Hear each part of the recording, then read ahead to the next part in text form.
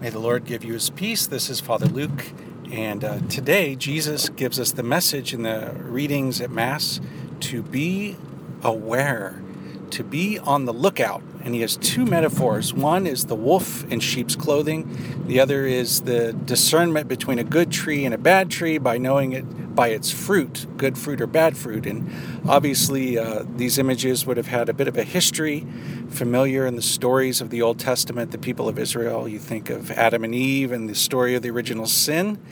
And also that story of, Jacob fooling his father Isaac by putting the sheep's clothing on so that he felt hairy like his brother Esau. Kind of a funny story. I don't quite know what to do with that one.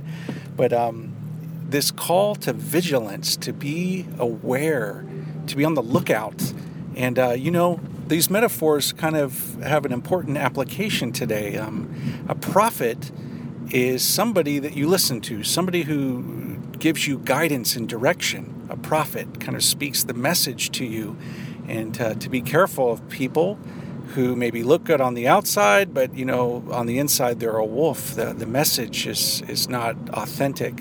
Or eating from a tree, and you eat something, you take it in, you consume it, and so it's a great metaphor for kind of our struggles in this day and age.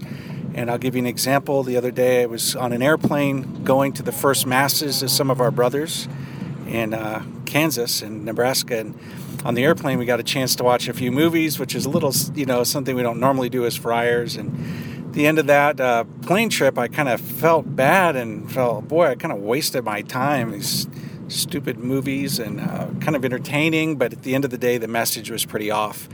And so just to be careful, to be aware, to be on the lookout for, the influences in our life, where we shape our opinions, the formation of our conscience, what's right and wrong.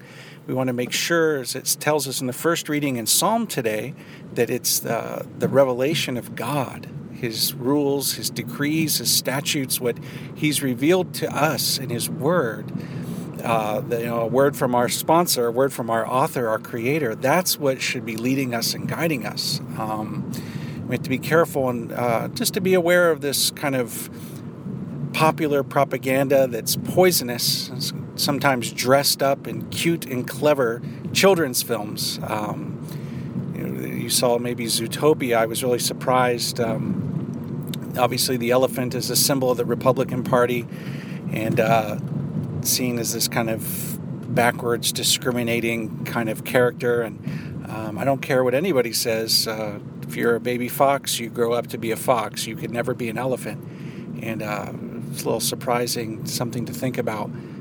So let's look to the Lord, build our house on the rock of his word, and to have our eyes open, to be on the lookout for influences, things that we take in that could be false prophets, wolves in sheep's clothing, and fruit that doesn't bring life but death. And we know that Jesus himself and his cross is the tree of life, the bread of life which we eat and upon which we will live forever.